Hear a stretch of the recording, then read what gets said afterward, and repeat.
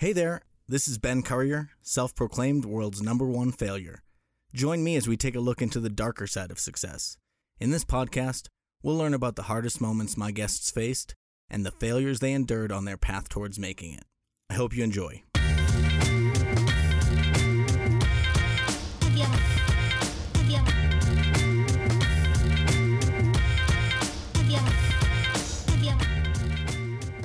Hey there, welcome to this week's episode of the Failure Guy podcast. Today I'm here with Andrew McCorkle and Mike Corcoran. Did I get that right? Yep. You did. Perfect. These are the Cork Bros. So do you want to give yourself a little bit of an intro to tell them a little bit about what makes you guys such a good team and so special?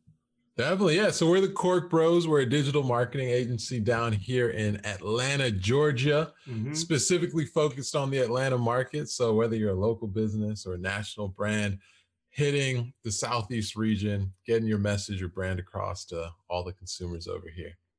Absolutely. Cool. How long have you guys been doing that for? We started our business in 2018, January, and we really started doing the digital marketing and content creation about May of last year. So just over, coming up on 3 years of business and a year and a half of the content creation. Yep. Very cool. And I know that you guys started off very differently from, being more of a social media and photography and videography company. Do you want to give us a little bit of the start of your journey and how you guys got started doing this?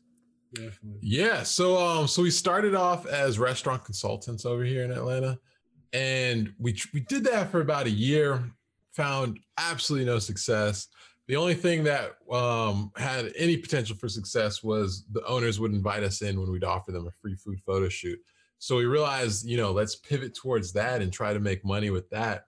So we did that for about 3-4 months once we figured that out. And then we're like, hey, wait, they're still not paying us for photo shoots. That's because our photos weren't that great at the time. But maybe if we go into videos and digital marketing, then we could actually bring them some value that will then open their pocketbooks. And then that May of last year, like Andrew was saying, we did a video and a digital ad campaign for a Mexican restaurant for Cinco de Mayo. Absolutely blew up. Might have been beginner's luck, but really validated what we were doing, and we're full speed since then. Awesome. And I know you guys, I don't think either of you, correct me if I'm wrong, had any experience in what you're doing prior, or at least certainly in the social media and photography side. I know you probably had some industry experience with, the restaurant and food industry, but you want to let us into kind of your thought process as you decided to pivot? Because you were saying, people weren't giving you the time of day when it came to the business you were trying to promote, the consulting business. What made that click where you could do something different, and how did you approach starting from nowhere? Definitely. Yeah. So my background is in the restaurant industry, managing, opening up restaurants, different things like that for over 10 years. And I actually didn't have any social media for 4 years leading up to the business, except Facebook.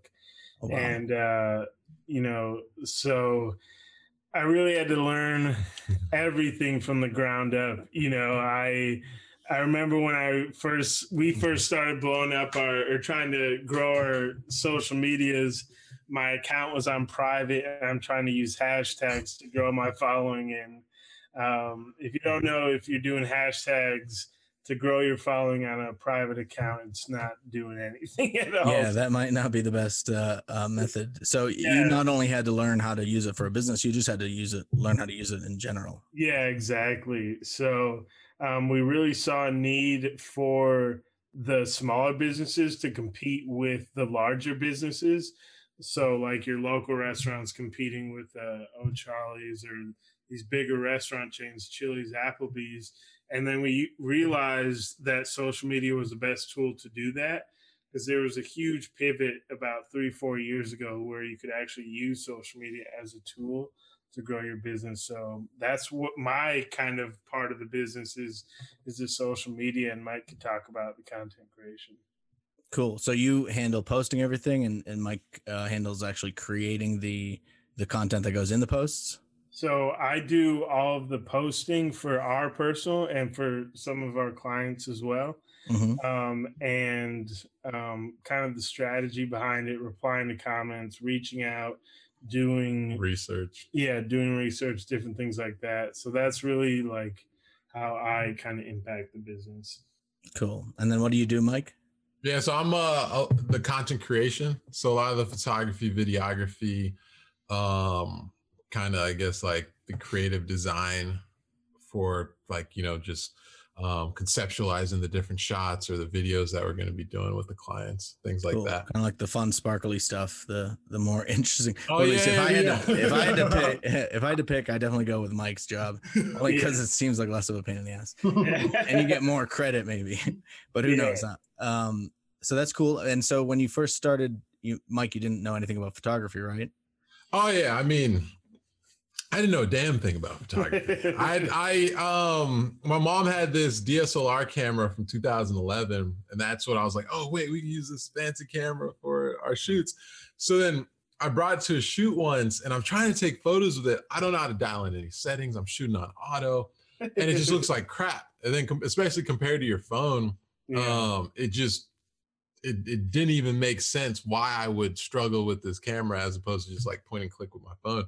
So there's about like 3 months where we like would have the camera at the shoots, but we're just shooting with our phones. And we'd have the cameras kind of like, so people thought we were legit.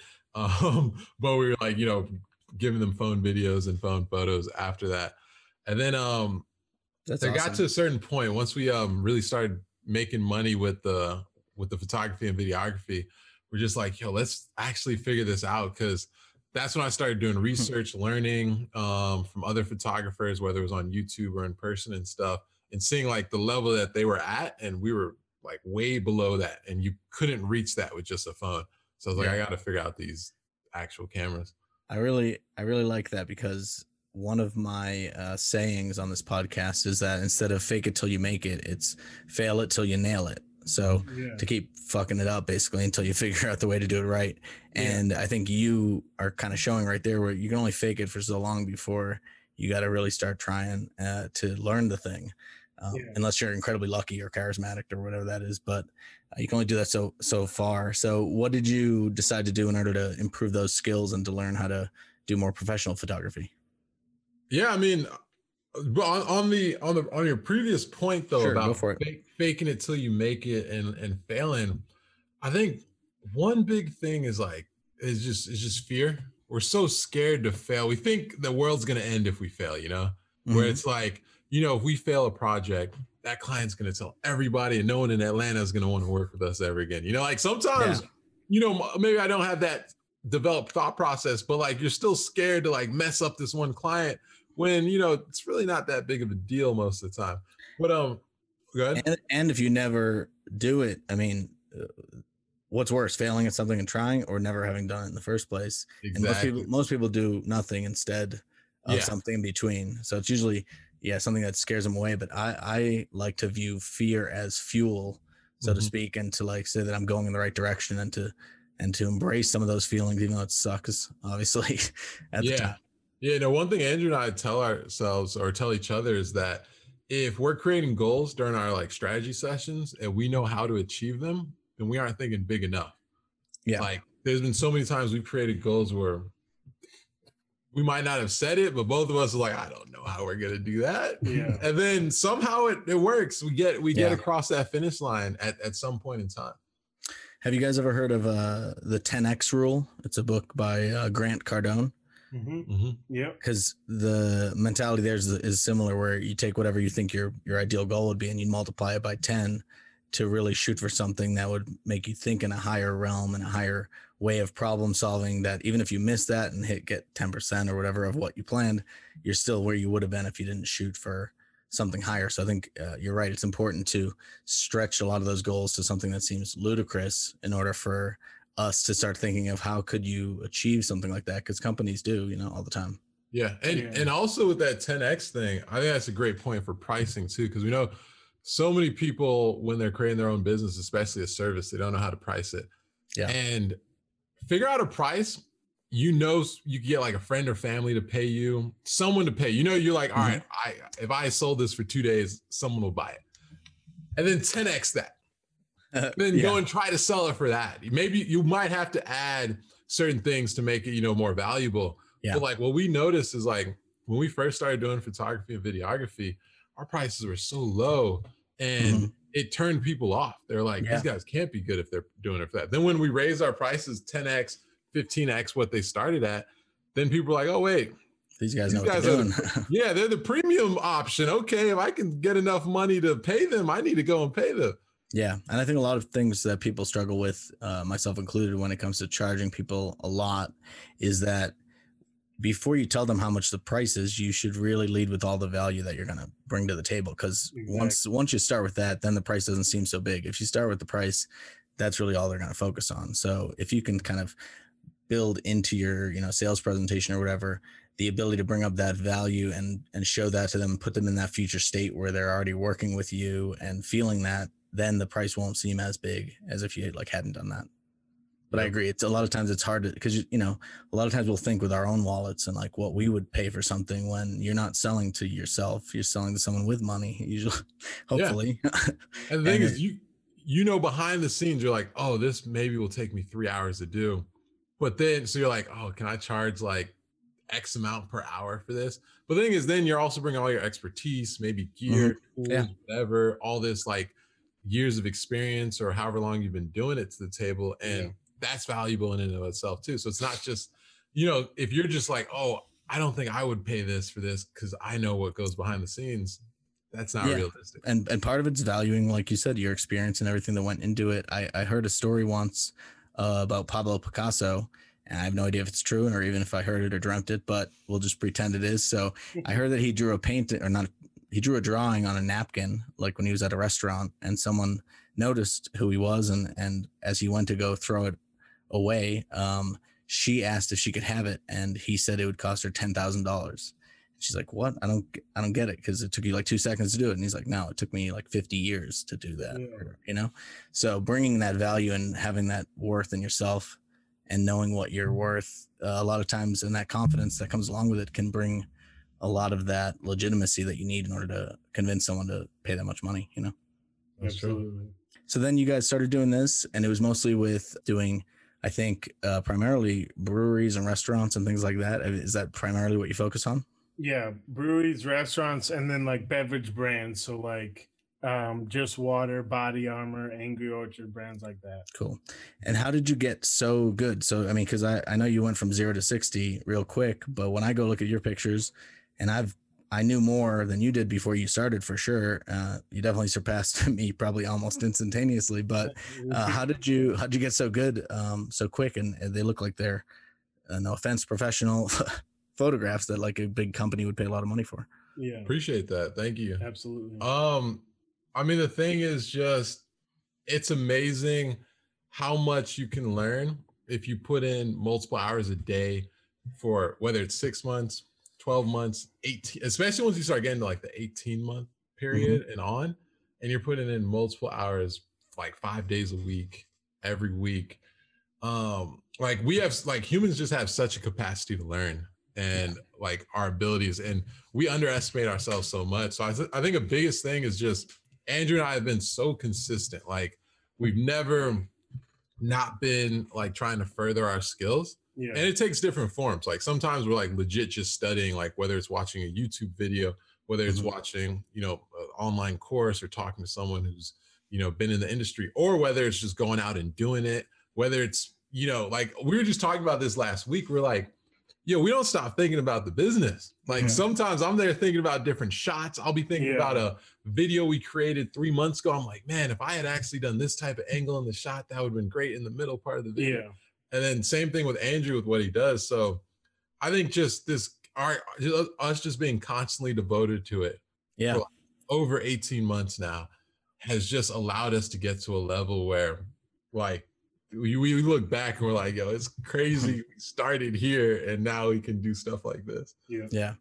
There's actually a book I mentioned last week, and it's actually the same author, so I'm going to keep it short, but it's called Be Obsessed or Be Averaged or Be Average. And it's exactly what you're saying, which is like, you need to really be obsessed with something in order to not only be good enough with it, but to do creative and new things that push, some of the boundaries. Cause a lot of times people just want to do, take the easy shortcut and maybe get a few tips from a YouTube video, maybe watch 10 to 15 minutes total of photography and then pretend they know it all. One of the biggest things we do too is we like learn the skill as opposed to just try and get the next like newest piece of equipment.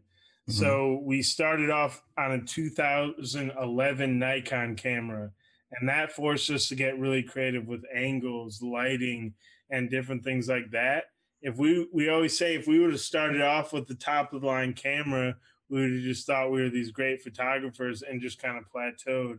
But we learn with what we have, reinvest, learn with what we have, reinvest.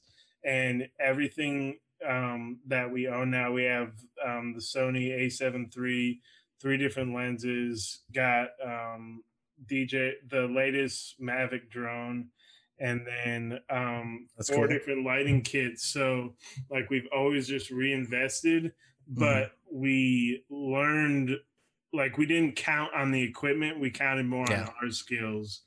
And I think a lot of people are like, oh, I want to get in photography, so I need to get the best camera available. Yeah. Or it can feel like you're making progress when you're buying stuff, even though you didn't do anything. Exactly.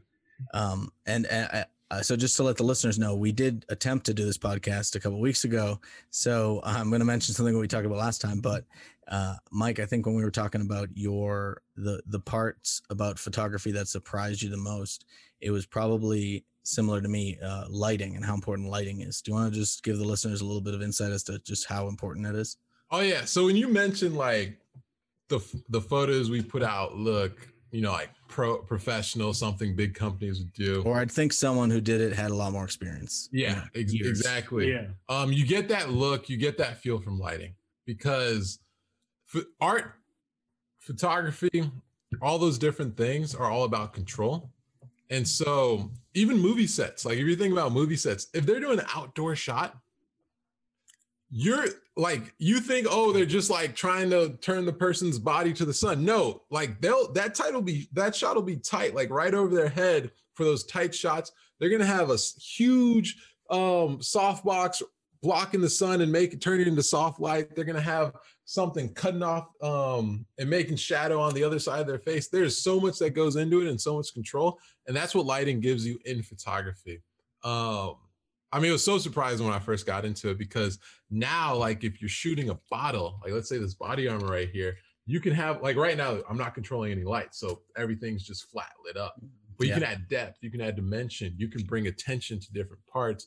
And there's a lot of different things that your eye does, or that your eye notices once you start incorporating really controlled lighting in it. Yeah. So I was blown away by how great photos could look once you started controlling the lighting and adding your lighting and just being really intentional about that, instead of just saying, hey, all right, I think this room is lit well, or we're outside, so it's really bright, Yeah, it's interesting what you said about the movie thing, because I think one time I was an extra on a movie, and I would think just like you that if it's sunny out, like that's great. You don't really need lights or whatever, you're good. But it probably makes it a lot harder because you got to battle with this giant fireball in the sky. Yep. That won't come, do anything for you. So it's interesting. And I know when I've recorded the few videos that I have, usually I teach Microsoft Excel online, but most of it's screen recordings. So I'm not having to do any lighting because it's obviously just in Excel. But when I started doing some like actual videos, I was just blown away by how much extra lighting you need, how bright it is, just how insane it looks from a normal human perspective if you're not looking through a camera. So that's always really surprising, and a lot of people probably mess up that part the most because it's just so counterintuitive, at least how much you need. No, it's true. I'd say anybody getting into photography or want to take their photography / videography to the next level, definitely figure out your framing, figure out your compositions and stuff. That's, fundamentals. But then once you feel very comfortable, once you know the types of shots you really love to get, start thinking about lighting. We started out with a $30 or $20 Home Depot light. We bought a big floodlight. Yeah. Floodlight. And no, this is what happens. This guy's like, I'll take the photos, you risk your life. So I put a piece of cloth over the Home Depot light to diffuse it. It would be very normal for it to catch on fire during the shoot. And Mike was like, all right, you're good. After I'm staying there for like an hour. We had burned holes through, we had so many pieces of cloth. Yeah. Did you just say it's a fog machine or something like that? Yeah. Oh my gosh. But yeah, I mean, that's not great lighting. But it's better than nothing. And that got us through, I think, like 6 months. Yeah, I bought the same things, those little work light ones, workbench type things. Yeah, it's I theoretically agree with you to not buy too much, but I love buying stuff, so it's easy for me to just get a bunch of different kind of lights just to see what happens and see what works. But it definitely didn't. The best way to get better is certainly not buying things, but it's doing more. So just creating more, whether it's for the garbage can or for someone that's going to use it. Like, just the more you do, the more you kind of learn there. And I'm curious, like, is there a specific photo shoot or video shoot that stands out as being the worst one that you had where you guys messed up a lot? I mean, for the failure guy ideology, I'm trying to get to some of the lower points of maybe when you guys started out. I was thinking the one where the Nikon died on us. I got one and Mike's got one. Yeah, I got one and Mike's got one. So Awesome. Yeah, it hasn't been smooth sailing, guys. Yeah. Early on, we had a huge opportunity. Because how we build our portfolios, we just did complimentary shoots so we could build our portfolio and we could for free, you mean, right? Build our client base, things like Yeah. that. And so we got very lucky, and the Vortex, one of the biggest, like, iconic burger brands in Atlanta. Yeah, like iconic burger brands, top of the line, agreed to do a shoot with us. Okay. And so we're like, let's go to Home Depot and get some props for this shoot. So for burgers, fries, just kind of like your normal Just bar greasy food, just messy, you know. Yeah, we decided to go get 2 marble slabs that we like put together. That maybe you would photograph a wedding cake on. Yeah. So to put these burgers on, is that what you're saying? To put the burgers on? Yeah. Nice. And you just bought them from the store, is that, or from the restaurant? We bought them from Home Depot. They were in the tile section. Like, I meant the food would be from them, because I know in food sometimes they do the fake food where they like. Yeah, no, we got the real food. We went into the restaurant. They cooked it up for us. Nice. So we did that, and we completely bombed it. Have never seen, none of those photos have seen the light of day. Needless to say, they never contacted us again to do a photo shoot. Yeah. And so it was like, we were so excited, like, this is a huge opportunity. We're growing, and we flopped. Yeah. And usually, like, back in the day, we were kind of naive and we're like, oh, this is kind of good. Yeah. We left that and we're like, this is complete shit. I'm ashamed that we just did this. Yeah.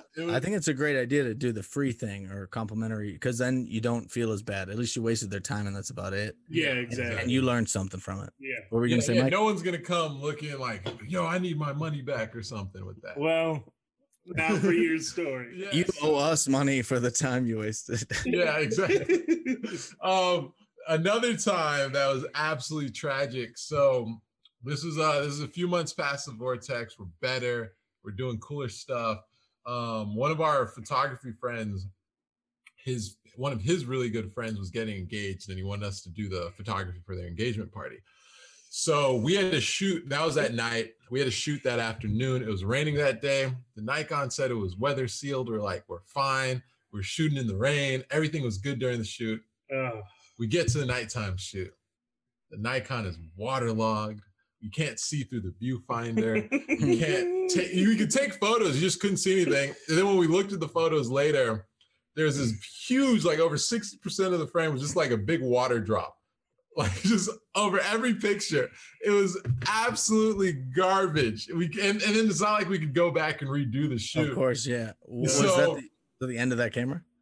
That was the end of it. That's when we switched to our Sony camera. But their engagement party, they never got any photos from it. And we sent them their money back. We're just like, hey guys, wow. Technical difficulties. Yeah. Here's your money back. We deeply apologize. That's rough. It was horrible. That was the first time on a paid shoot And only, Yeah. it's only happened twice where we sent people their money back. But Well, so it sounded like that first time with the free one for Vortex, you learned that your quality wasn't that great or wasn't as great as you thought it was. What did you learn with this one, do you think, the engagement party? Well, don't be cocky about the water, I guess. So even honestly, even if the rain hadn't happened, we wouldn't have been able to do that shoot. It was in a very dark place. Our Nikon had no low light capabilities. We hadn't introduced flash photography into our skill set yet. So like, if it wasn't lit up, we just couldn't do it. So we were never going to actually be able to do that shoot on that day. Yeah, I think the biggest thing we learned from that is stay in our lane. This was an engagement shoot or for a wedding. So it was either wedding celebration or engagement celebration. And we just realized that's not the kind of industry that we want to be in. Because if we mess up food, we can go back to the restaurant and that's fine. But when you mess up a moment like that, you can't get it back. Can't get it back. So I think we learned to just do what we're really good at and stay in our lane. Yeah, and I think it was a big moment for us to know, like, we had to up like our technical capabilities with gear. Like we needed to figure out how to add light. Like that was our first moment where like, all right, we can't just only shoot when it's perfect lighting conditions, because most of the shoots aren't going to be like that. I just remember at that shoot, we were halfway through, we sat down to get some food. I've never seen Mike so down on himself. He's like, I don't know what to do. Like, we're not gonna get any photos. So we brought out my phone for the second half of the night. And we just tried to get photos on my phone, and those didn't even turn out well. It was awful. So maybe some preparation lessons from that as well, just to make sure you didn't forget. Do you think either one of those was maybe the most costly or most expensive lesson you learned, or do you think you have another one? You said there was 2 times you had to give the money back. What was the other time? There's another time later down the road, much more expensive project where we didn't align with them in terms, like I just don't think it was a great fit between us and them in terms of just from creative direction, all that stuff. So they didn't really have a direction they wanted to go in, and they wanted us to figure it out. But I just don't think we had the vision to do it for them. Like there's a lot of clients where they'll be like, hey, we just want something cool or something, great. And we provide that for them. But like, there are some clients where like just like what we find great creatively is not what they'll find great creatively. Yeah. And for this one, it was a kid's coloring book. So again, we were kind of out of our lane. Yeah. And so we learned it a second time, and we've never. Yeah, the guys who shoot food and alcohol shooting a kid's coloring book was probably not the smartest idea for us to take that project. Yeah, but a lot of times you don't know until you try, or sometimes you don't know until you try too many times at the same thing. Exactly. Because I know I haven't really talked about it much here, but part of the whole failure guy thing is because I'm on my 6th job in corporate America, and I've been fired from the other 5. All of them. So, and I didn't really realize that because, corporate America can like either you resigned, or they force you to resign or whatever. And then you never have to talk about it to anybody because they don't say anything. So you can kind of forget about it. And then after 5 times, it's like, wow, it was fired. I didn't even think about it. So I was like, oh, I'll be the number 1 failure. I'll be the best, worst, whatever person, or at least there's so much competition for the best, and there's very little competition for the worst. So I thought it'd be funny. And if I got some sort of success through that, it would be the funniest way for me to do it, by embracing failure. But I do think for success, it's a requirement that you have failure, unless you're like incredibly lucky. Most famous people or successful people have had a lot of failure.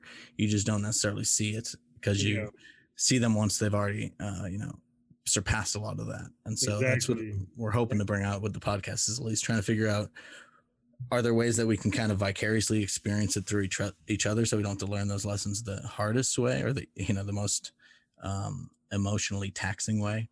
Yeah.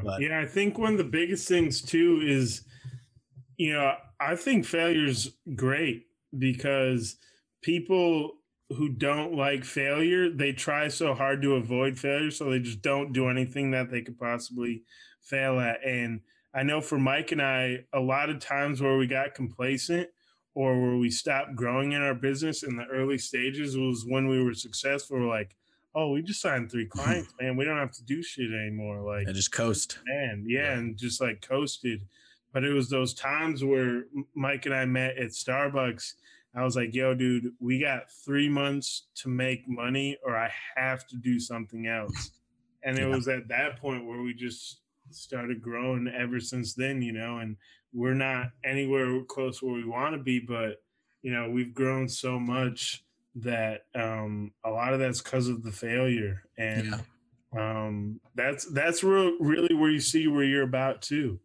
Like, it's easy to be successful and get a lot of clients and be growing social media and things like that. But what happens when you lose a client, or you think, like we just thought we were going to get the job we just were about to get last week was going to be higher dollar amount wise than any other month we've ever had in our business. Oh, wow.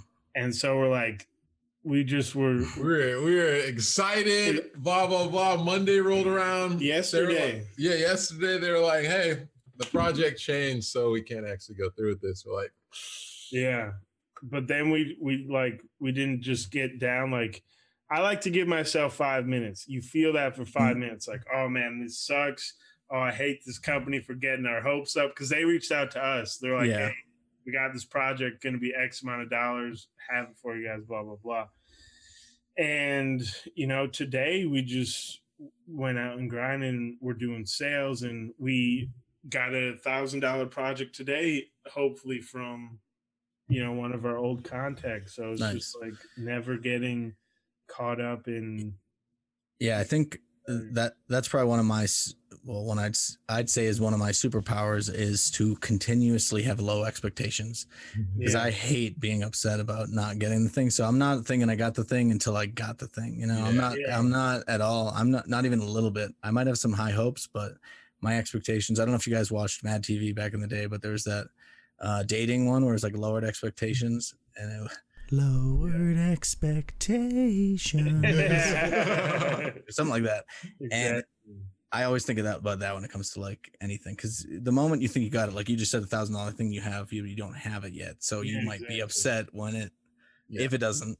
So I try to do that, but it's also hard because you want to at the same time have high goals and high hopes. So it's a battle mentally to not already put yourself there while still wanting, that kind of thing. It really is. And we've learned, man, within 24 hours, if there's no significant progress in terms of setting out a proposal or a contract, it's dying. It's dying. Yeah.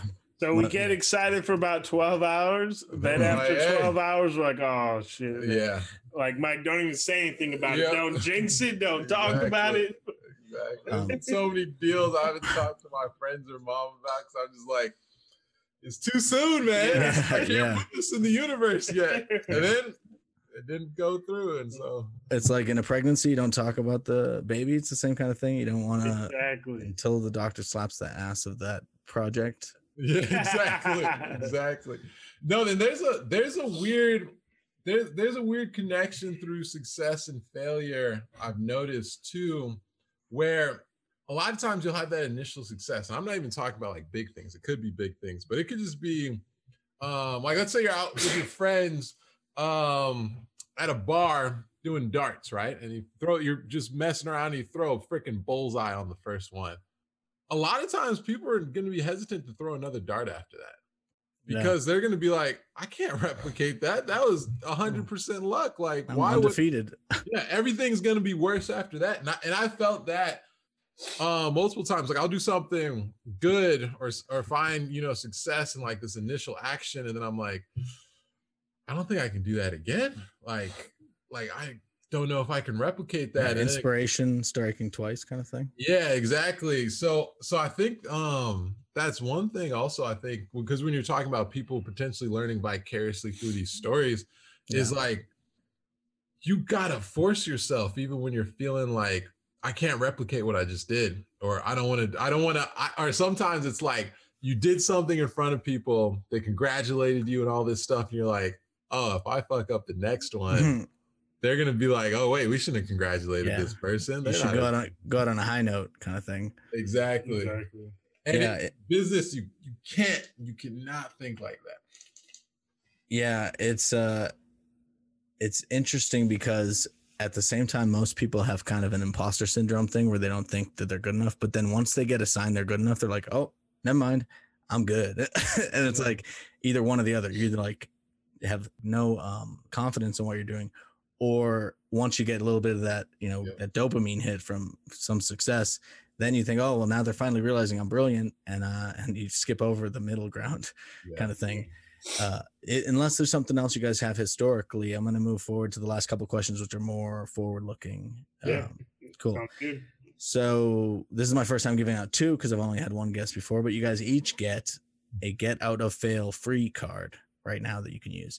And what you're going to be able to do with that is any kind of a hobby or a passion or an interest that you've had, but you've never wanted to do it because you think you might suck at it or you might fail a lot at it, like acting or stand up or whatever the thing might be.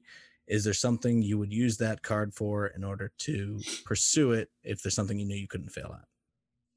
Whoever wants to go first is fine. It doesn't matter. Hey, man. Yeah, I think for me, it's playing the guitar and singing. I've always wanted to do that. My mom has her master's degree in piano, and so she's brilliant on the piano. She could sing really well. My dad tried to teach me bass. My mom was 3 piano lessons in, and she gave up on me forever. She was just like, hey, son, this is not for you. She hit a note on the piano, and she'd say, match this with your voice. And she almost Peter Pan's laughing so hard at how awful I was at singing.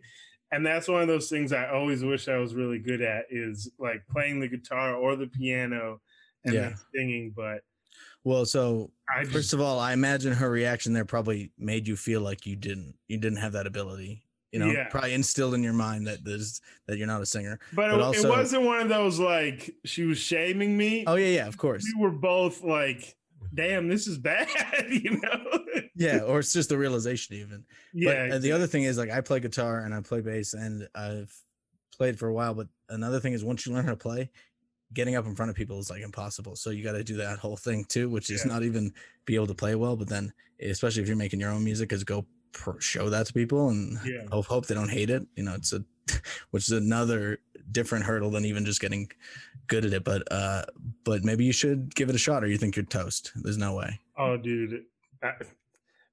I would rather spend my time doing other things. Yeah, that's true. You can still learn the guitar, man. It might be too late for singing. Without a voice, you can still play guitar. I mean, you just need fingers and stuff. Yeah. I mean, maybe one day. One day. Who knows? Well, it's good to know you'd use your card on that. What do you think about you, Mike? I would say Mike's. I'll answer for him with basketball. He was good at basketball.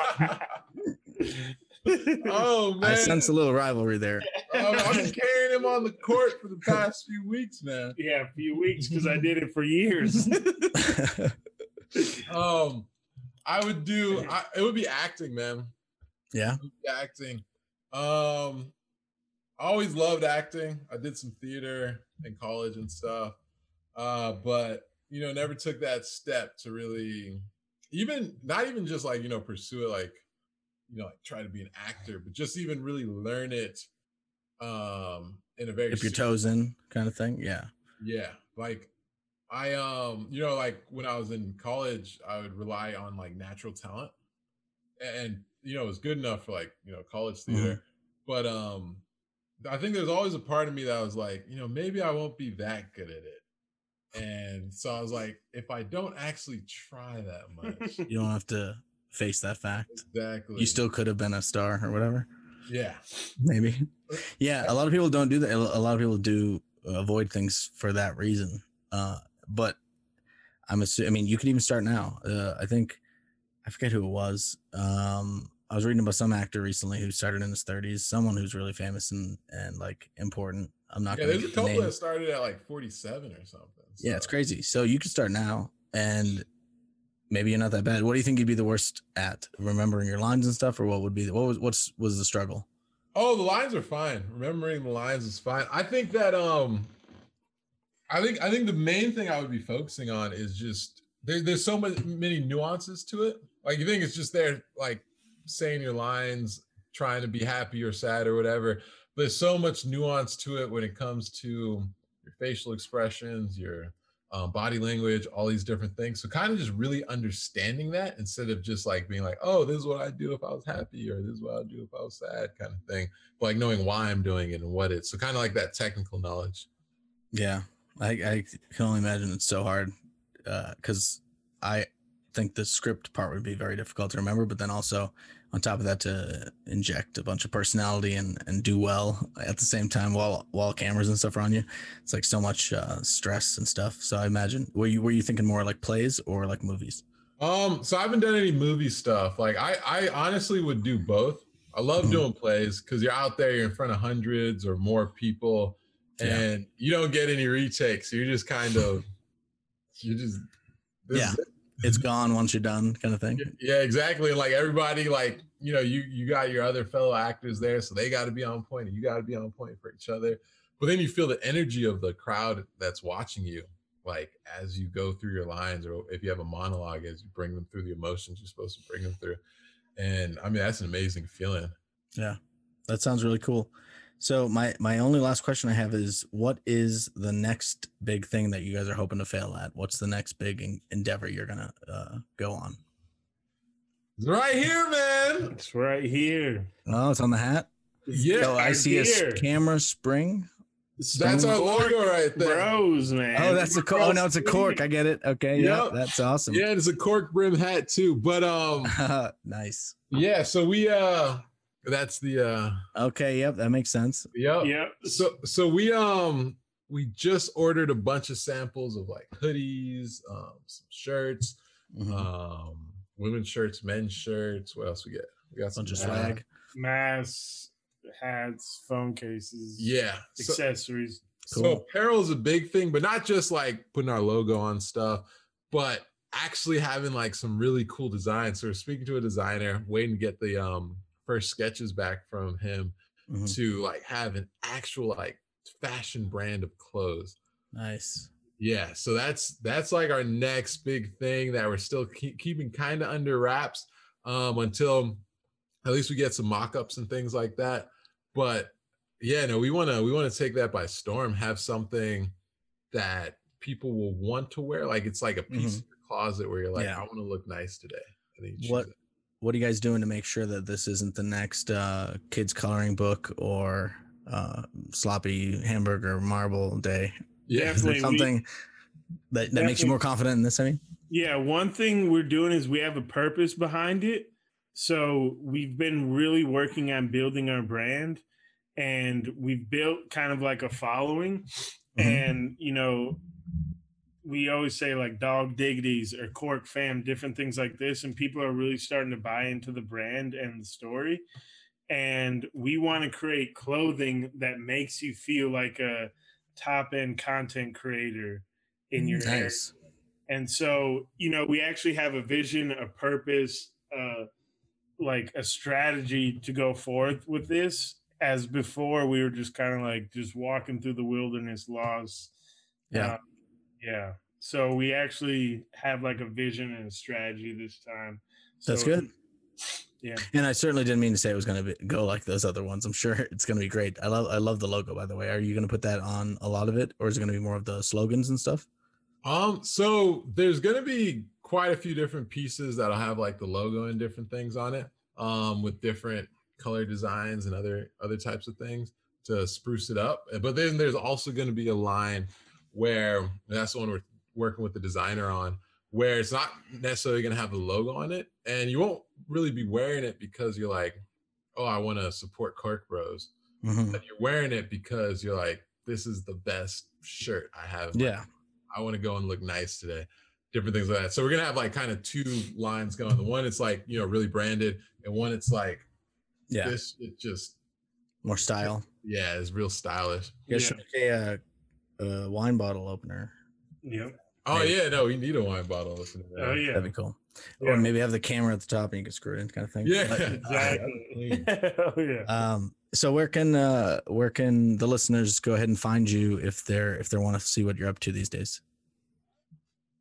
Definitely. CorkBrosStudios.com. That's CorkBros Studios. STUDIOS. They'll get there. I'm sure they'll get it. At the Cork Bros on Instagram. So Mike and I are the Cork Bros, the co-founders of Cork Bros Studios. Hit us up on social media. That's the best way to see kind of what we're doing. Interact with us, engage. We're always creating fun content and showing the people who show us love right back. Awesome. Well, I thank you guys for being on the show and being a little vulnerable and sharing some of the harder times. Absolutely. And I hope everything goes well with everything you're doing. Of course. Thank you for having us. This was a fun time. Oh yeah. I'm glad to hear it. Thanks for joining me on the Failure Guy podcast. If you enjoyed it, feel free to tell somebody. And don't forget, always try to fail it till you nail it. Till next time.